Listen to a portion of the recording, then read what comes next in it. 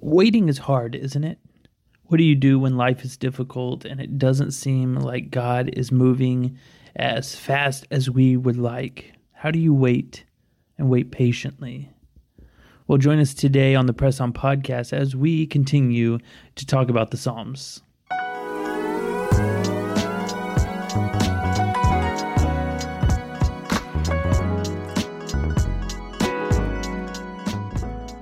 Hey, welcome to the Press On podcast. This is episode 114. My name is Justin. I'm so glad you are joining us.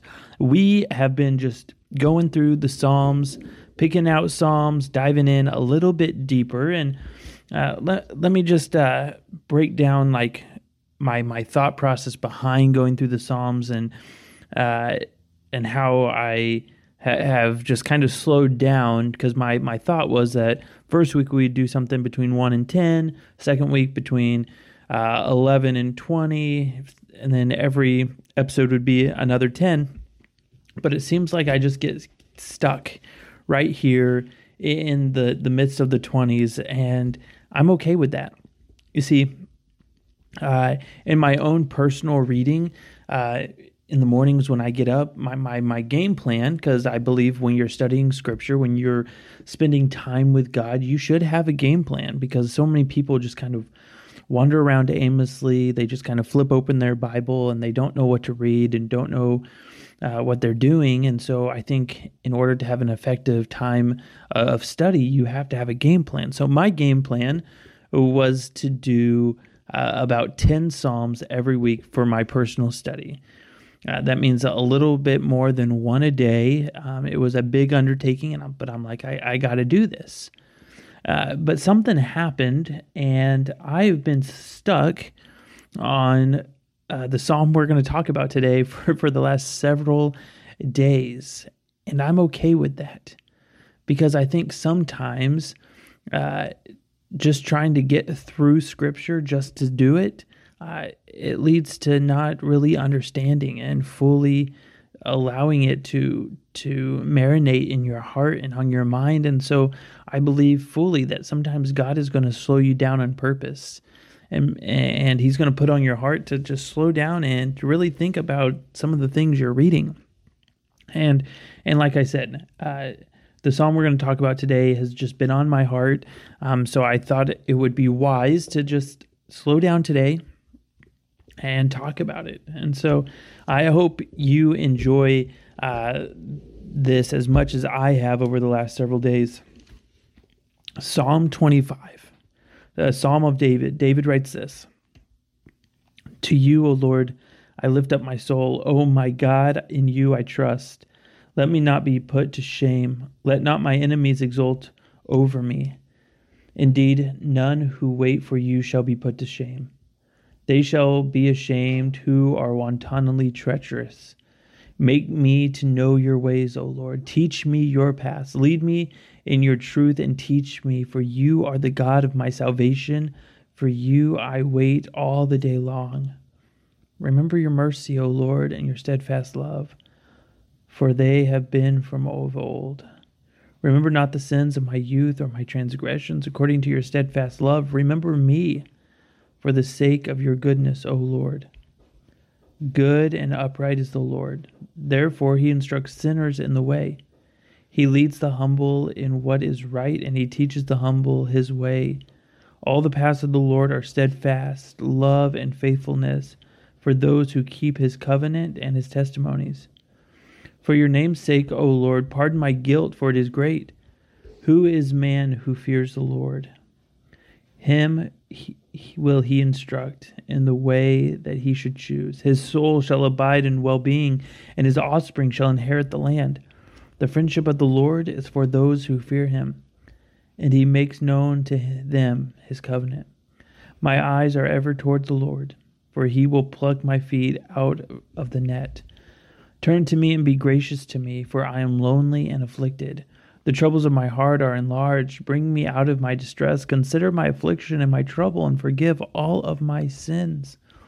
Consider how many are my foes, and with what violent hatred they hate me. Oh, guard my soul and deliver me. Let me not be put to shame, for I take refuge in you. May integrity and uprightness preserve me, for I wait for you. Redeem Israel, O God, out of all his troubles. Man, I love this psalm so much because every time I read it, something just kind of sticks out to me, and it just, something new just always just grips me every time I read it. First of all, I just want to say that there's a word that really I kept getting hung up on because in most translations this word's in it, but in our English language, how we speak, we never use this word, and it's that word wantonly, Wantonly. I Googled it. It means in a deliberate or unprovoked way, in a deliberate or unprovoked way. And so David's saying that they shall be ashamed, those who are deliberately treacherous, who are unprovoked, but they're still coming at me. I didn't do anything to them, but they're harming me for no right. They don't have the right to harm me, but they're trying to, is essentially what David's trying to say. So if you're wondering, like I was wondering what that word is, that is what it is. And then you jump down to verses 6 through 7. 3 times David says, remember, remember. Not only is he calling God to remember God's love for him, he's also confessing sin here. He says, remember not the sins of my youth or my transgressions. And then later he says, forgive all my sins in verse 18.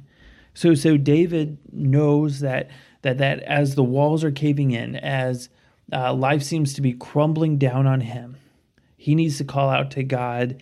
But one of the things he has to do is to confess.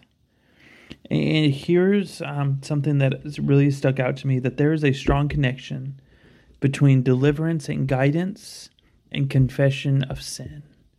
David knew this, is that he wanted God's deliverance. He wanted God's guidance in this tough situation, but he knew that in this moment, he really needed to confess some sin that he had partaken in his younger days. Now, to be honest, I don't know if this was written before the sin with Bathsheba or after, but I do know that David was human. And as humans, we make mistakes and we fall short of the glory every single day. And so we are a people who need to be in this idea of constant confession when we mess up, because there's that connection between deliverance and guidance. Now, I'm not saying that God will only help you out if you confess, that if you're stuck in sin, that God's never gonna be there for you. That's not what I'm saying. But there is this strong connection here. And God does want us to confess. He wants us to turn everything over to him, give up the things that we're holding so tightly to. It's so important. And then we move on, verse 8, good and upright is the Lord. We see that David is describing God as good and upright. Later, he talks about his love and his faithfulness. David is giving God these attributes of who he knows God to be. You can tell in this psalm that David has a deep relationship with God. A deep relationship, so much so that he's comfortable confessing his sin. In fact, one of the things that stood out to me is verse 14. It says, the friendship of the Lord is for those who fear him. Now, it's interesting, that idea of the friendship of the Lord, being a friend with God. It's not seen a lot in the Old Testament, or so I thought, but it actually is, because it is the Hebrew word sod, S-O-D-E. It's often translated as counsel or secrets or company or intimate friendship.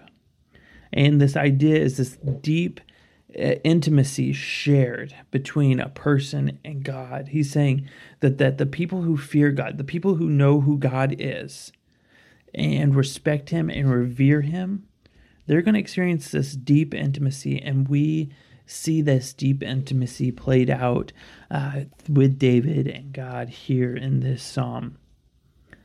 Now, the last part I want to talk about is one of my absolute favorite parts of the psalm. In fact, I write a Bible verse on my whiteboard above my desk every week so I can reflect. And this week, it's this verse. And it's verse 21. It says this: "May integrity and uprightness preserve me, for I wait for you." David's saying, I'm waiting on God to deliver me out of this situation. I'm waiting for God's guidance in this tough time right now. But while I wait, I'm going to live with integrity, and I'm going to live with uprightness, and hopefully that's going to preserve me as I wait upon God.